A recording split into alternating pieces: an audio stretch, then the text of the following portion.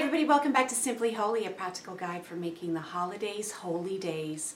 And we're now down to the last week before 2018, and I feel kind of badly because I haven't made a video in so long. I tried, but I have to say that last week was an actual practice in open-handed living in every way. So I just had to open my hands and say, it's not going to happen. So now we're actually down to the last 6 days, and I wanted to encourage you to go ahead and write down, something really important for you to do through this time is to really write down how God has changed you through this process of the past 70 days or so, 60 days. First of all, Satan wants to snatch all of those victories away. He wants you to tell you that you're a failure and that it didn't work and there's nothing working and you're blah, blah, blah, whatever it is that he says to you repeatedly. Wants you to doubt and wants you to give up. So writing down what the truth is a very important process. So I think writing down what God has, how he has grown you, what he has shown you, every lesson that you can possibly remember from these past few days, you need to write those things down. And usually every year at the end of Simply Holy holiday, we get together for a celebration together. We all on New Year's Eve day, and we just sit around and we read those to each other. We write about 150 words or so about what God has done. It's just short sharing, but how he has changed us over these past few days, few weeks.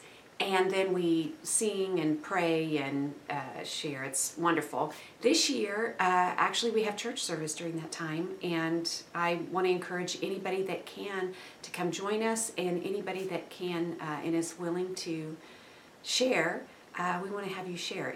However God works it out, that's just what we're thinking today, is that we would like to keep it the same sort of spirit, only it would be with all of the turning points. So I want to encourage you to do that. Whether you participate on Sunday or not, of course wear white, but even if you can't be there, please write out what you feel like God has done and post it on the Simply Holy page. That would really, it encourages me and it encourages everybody else to be able to read other people's victories and the lessons that they've learned. So I want to encourage you to do that.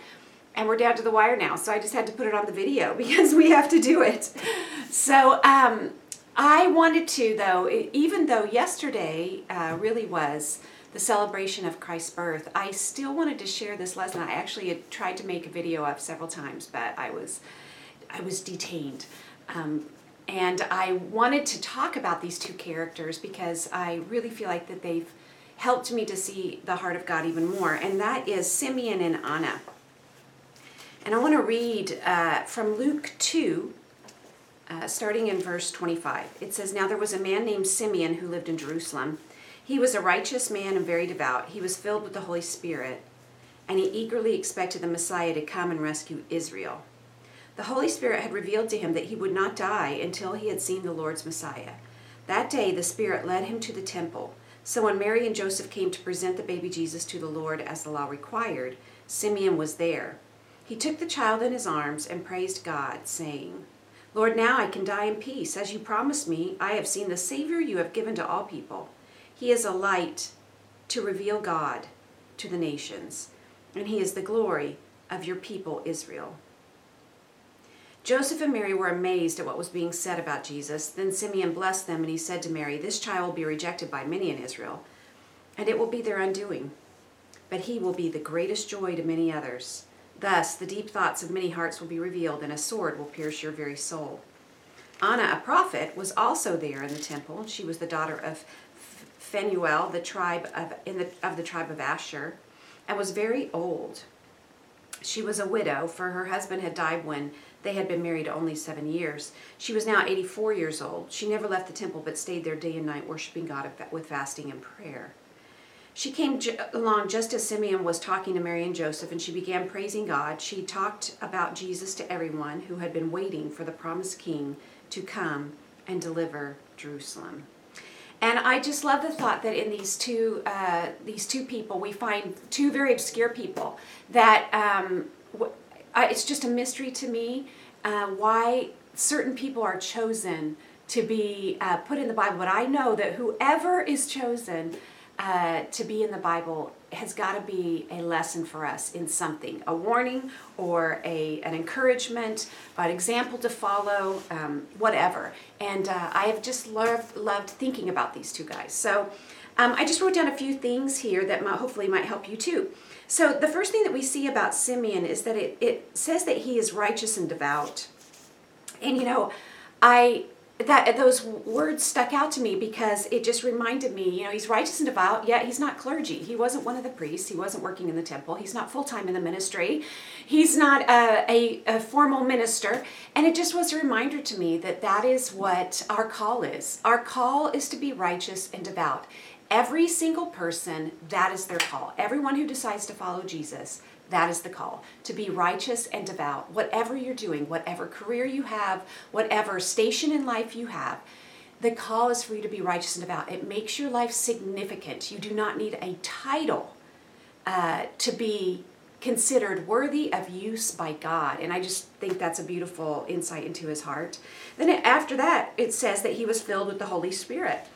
And this just reminded me, he's filled with the Holy Spirit but before Pentecost. Very mysterious, because I think that even if we try not to, but we do have a little box that we sort of put all of our, little religious thoughts in. And it's like, well, the Holy Spirit came at Pentecost. And, we kind of just picture it like this is the way this is supposed to happen. When you get baptized, you get to get the Holy Spirit. Okay, those things are true. But this is a very mysterious concept. We have to remember, the Holy Spirit had been filling people since after Adam and Eve. If you read back through the Old Testament, you see that the Holy Spirit was working all that time.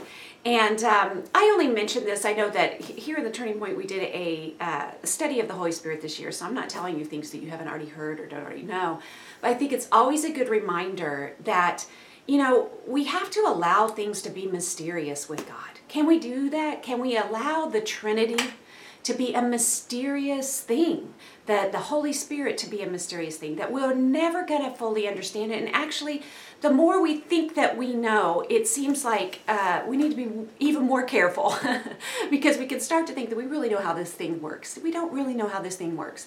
But we, to the best of our ability, live for God. It's not the point to know how everything works. And I think that, taking the mystery out of everything is it's one of the things that turns people off, I think, to Christianity. It's been said lately that atheism really isn't the thing that people are turning to, even though sometimes we're fed that. But I think it really is mysticism. People want something that feeds their soul.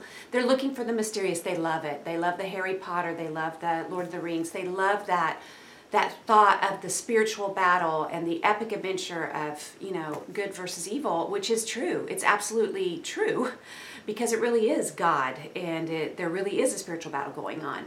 But when they see the Christian life more as a set of rules, these are the things we don't do, these are the things we do, and this is the way you do it. And, anybody that we have to do our Sunday sermons like this, and you have to have your midweek service like this, and you have to do communion like this, and you have to do, all the have-tos, all that stuff. They see that and they see these people debating back and forth and it turns them off because it's all about this is the way you do it. I think people are looking for the mystery. They want the Holy Spirit, that mysterious thing. And so they're searching for that. So they will go and find it wherever they can, that mysticism, which leads them further because, it really is Satan masquerading as an angel of light. But I just love the thought of, we cannot predict and we cannot put God into a box. We have to always remember to open that up and go, God is mysterious. So it was just one of those things that happened when I read about how he was filled with the Holy Spirit and he was eagerly expecting that what God had said was going to be done. The other thing that I thought was really intriguing about this is that the Holy Spirit had given him a personal I don't know if it was secret, but a personal message. The Holy Spirit had given him a private message that said, you're going to get to see the Messiah when he comes. Before you die, you're going to see the Messiah. What? I mean, that's an amazing concept. And it's not just for him. This is how it is. When we say Jesus is Lord, we get the gift of the Holy Spirit. When we're baptized and the Holy Spirit comes to live inside of us, he has a secret message, a private message for each one of us. It's individualized because if God can make every eye to be different, and no eye color is the same, no fingerprint is the same, no human being in the history of mankind is exactly the same, then that Holy Spirit that comes to live in you has a secret and private message for you and will lead you. But the reason that's available to everybody, but the reason that Simeon was able to experience it is because he followed it. He got up that day, and the Bible says that the Spirit led him to the temple. Was it his day to go to the temple? Was it what he had planned that day? Was it on his agenda? Was it normal? He is the perfect example of open-handed living, and I'm sure that this is what you've been experiencing over the past few weeks, as I have. But open-handed living is saying, this is the day that the Lord has made. I will rejoice and be glad in it. I'm not going to get up and expect my agenda. I'm not getting up and making my to-do list of things that I'm going to get done today. I'm not getting up and saying, this is what I want to do today. God, will you bless my plans? God, bless what I'm doing. Please help us to have a good day. Help me to have a great day. A great day is the day that you let God lead you, that you let the Holy Spirit lead your day, not the day that you came up with for yourself. This says that the Holy Spirit led Simeon to the temple that day. I don't know what he's leading you to. Each and every day you have to go, what is it? And then God will change it. So the Holy Spirit will lead you in a different way. My week last week was an absolute lesson in open-handed living. Last Sunday, the Sunday before Christmas, JL got involved in a car accident. She's okay, but she was rear-ended, and she has already a lot of physical difficulties, so I knew this was going to be no quick fix. When that happened on Sunday, I knew it was going to change things, and then by Tuesday, we're dealing with all that. You know what it is when you get in a car accident. You have to deal with all the insurance. You have to deal, and her good friend Michaela was there too, and she's okay too, but you got to go to the ER. You got to get all the insurance done. You got to deal with all this extra stuff, plus the car and all that. So it's sort of a little bit of oh, wait a second, we weren't counting on that. I wasn't counting on the extra hours that it would take. And then by Tuesday, Jay had a full-on sinus infection, and I was like, wow, okay, everything is not going to go according to plan. And you know what? I was grateful because, we were lucky that JL was good, that she's fine, so to speak. And she's just dealing with the repercussions of it, and lots of pain and all that. But really it could have been much worse, so I have all this in my mind. But what it also revealed to me was I also had quite a bit of expectation still. Now, I feel like that every day I get up and, if you picture a bathtub full of water, that's my, in my brain I can have that. My brain is like a bathtub of expectations. It's full of expectations. This is how it's going to go. This is what we're going to do. That's what we're going to do. I'm a planner. I'm going to make it happen person. That's what I'm going to do.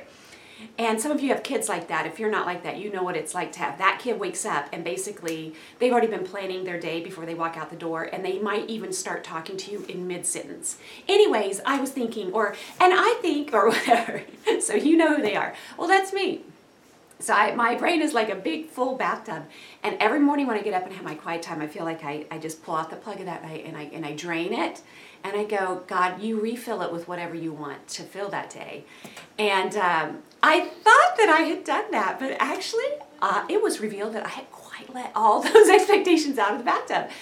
And I think I couldn't even catch up with it, because by that time I'm basically the one that's making everything happen in the family, because my two sort of helpers to, through the season, and not just helpers, but like my companions, aren't there. I needed to really take care of them. But I couldn't even get ahead of it enough to go, oh God, how do you want this to go? So in many ways, I feel like I didn't get the lessons I was supposed to do, and I didn't handle it perfectly. I didn't handle it well, and sometimes I did, and sometimes I didn't, whatever. It was confusing. But now looking back, I just go, it was just one of those lessons in open-handed living. You have to open your hands and say, what do you want from today? And then be glad. And be glad in it. This is the day that the Lord has made. Let us rejoice and be glad in it. There's a difference between going, okay, God, I'm just whatever, God, and that you really have a low-grade irritation. You really have a resentment in your heart that it's not going as expected, that it's not turning out your way. And you're like, well, no, God, I'll give you yours. But as long as like, I want my stuff on the list. Like, I'll put you first, but I want my stuff on there somewhere. No, God is the list. God God is 100% the list. And whatever he wants to happen today, let's rejoice and be glad in it. I mean, I have to look back over this past week and not count up all the things that were not done or didn't get. Count up everything that did happen, everything that was great. I got to spend time with friends, new and old. I got to, we had so much progress made in our family. Was it perfect? Was it everything I wanted it to be? Did I succeed every single day with no temper talk? No, I did not. There were many pitfalls. There were moments in the valley, but for the most part, I am grateful for what was. And I have to look back and look backwards, as I've talked about before, and just go, thank you, God, for all of those amazing blessings. I need to be glad in it. So anyway, I think that Simeon is a great example of that. And if he had not followed the Spirit that day, he would not have gotten to see the blessing. And I think about these words right here that I have sort of underlined. It says, that day, the Spirit led him to the temple. And so then it says, so when Mary and Joseph came to present the baby to the Lord as the law required, Simeon was there. And I think if you just boil it down, it is, the Spirit led him that day. So Simeon was there for the miracle. Basically, if he had not followed the Spirit that day, if he had been so set on his own agenda and on his own plans and on his own stuff, and he had been pouting and whining about how, things weren't working out his way, he would have missed the miracle. But because he was walking in the Spirit, he had an open-handed day. He was there to get to witness the miracle. That's just amazing, that day. The next thing I wrote down was that he gets to, because of following the Spirit, he gets to bless Mary and Joseph and the baby and all of us with this incredible instruction. And it's still instructing us 2,000 years later. I think about, even if I did just a lesson on this blessing itself, it has so much in it, where he's able to say, he is a light to reveal God to the nations, and he is the glory of your people Israel. Just thinking about how Jesus really is the light. I mean, sometimes we can say religious phrases so much, or biblical phrases so much, that they lose their meaning, sort of like those Christmas carols. But if you think about it, he really was the light. He came to this earth and people were attracted to him because he was the light of God in a body. And each of us is that. We have that light, that spark inside of us that will draw men to us. Purity, holy living attracts people. It attracts people to you because we are drawn to the light. But then also it says down here, he says, this child will be rejected by many in Israel, and it will be their undoing. And I was reminded of this with an experience that we had on Sunday, not on Christmas Eve, but the one before that. And, we had been planning this big Advent conspiracy service, and we were very excited about it. And we had actually thought in our minds, maybe this would be a really great way to reach out to people, because some people who wouldn't normally come to church, they will be attracted to benevolent things. Like, they do want to be a part of changing the world. They just don't want it to be through the Bible, that what they think the Bible is or what they think Christianity is. But sometimes they'll participate in these kind of benevolent things where they think this would be a great way to invite people, and we'd really push for a whole bunch of visitors. And anyway, so all the work that went into that. But then on Sunday, it was just, there was hardly anybody there. The crowd was so sparse. It was so thinned. And, it's just an unmistakable lack of visitors. And, that happens from time to time. It's not unheard of. But I think I was genuinely taken aback. And I was reminded, oh, yeah, of course, people are busy. They're not here at church because they're Christmas shopping and they're, going to Nutcracker, and they're going, I don't have anything against these things, but they're going to see the Christmas Carol, and they're, sitting by the fire and drinking hot chocolate with their family, because what's happened to our modern day society is that Christmas is about family. Christmas is not about family, it's about Jesus Christ. And it just made me feel like we can say that till we're blue in the face, but if it doesn't result in you actually coming to church to give him praise and in homage, in honor, and glory, I think we're missing something. So it was just a sort of a sadness in my heart, just realizing that this is what Simeon said was true. Christ will be, many people will trip over Christ. He will be rejected by many. Part of the Christian life, part of open-handed living is becoming okay with this constant tension of the fact that so many people, Christ is going to be unappealing to them. And you can try as you might to make him appealing, to let that light shine. But at the end of the day, it's just going to be unappealing to them. And being sort of okay with that, that is a really hard tension for me to manage. But then on the other hand, but he will be a joy to many. He will be a joy, the greatest joy to many others. And I'm like, well, this is exactly how I feel. I feel exactly like this is the joy of my life. My relationship with God is the joy of my life. I can't imagine going through one day without basically my best friend, and it has been a journey to get to the point where I stopped blaming God for everything. When you're a young Christian, or maybe it's just when you're a young person, you just blame God and you're mad at God for this and mad at God for that, but honestly, through the years, he has just won me. He has just won me. My relationship with him, it is the joy of my life. It is my best friend. I don't want to do anything without his approval. I don't want to spend money. I don't want to buy anything. I don't want to eat anything. I don't want to go anywhere. I don't want to plan anything without his approval. This year we hardly bought anything, but I just got to feel like it was just because we didn't get the green light. I just kept feeling like, well, we don't have the green light. And so I'm just not going to buy anything that we don't have the green light for. And it's been great. I look back and I just go, I'm missing absolutely nothing. It is the greatest joy of my life. I want to walk through life with God. It's not a set of rules, and it's not some sort of weird perfectionistic obedience, legalistic, I got to do this and you can't do that and you can't. It's not, it's a choice. It's a relationship. I have transferred my love, all of my love. God's getting more and more and more of my heart. More of my heart every day is being transferred into a love for God. And, am I perfect at it? No, that's not the point. It's a relationship. Walking in the Spirit, opening your hands, saying, whatever you want, God, for today, it's because you want to walk with your best friend. This is a true relationship with God. This is the joy that I wish I could explain even more fully with words and music and whatever, but it's somehow you just can't explain it. But I wish that I could.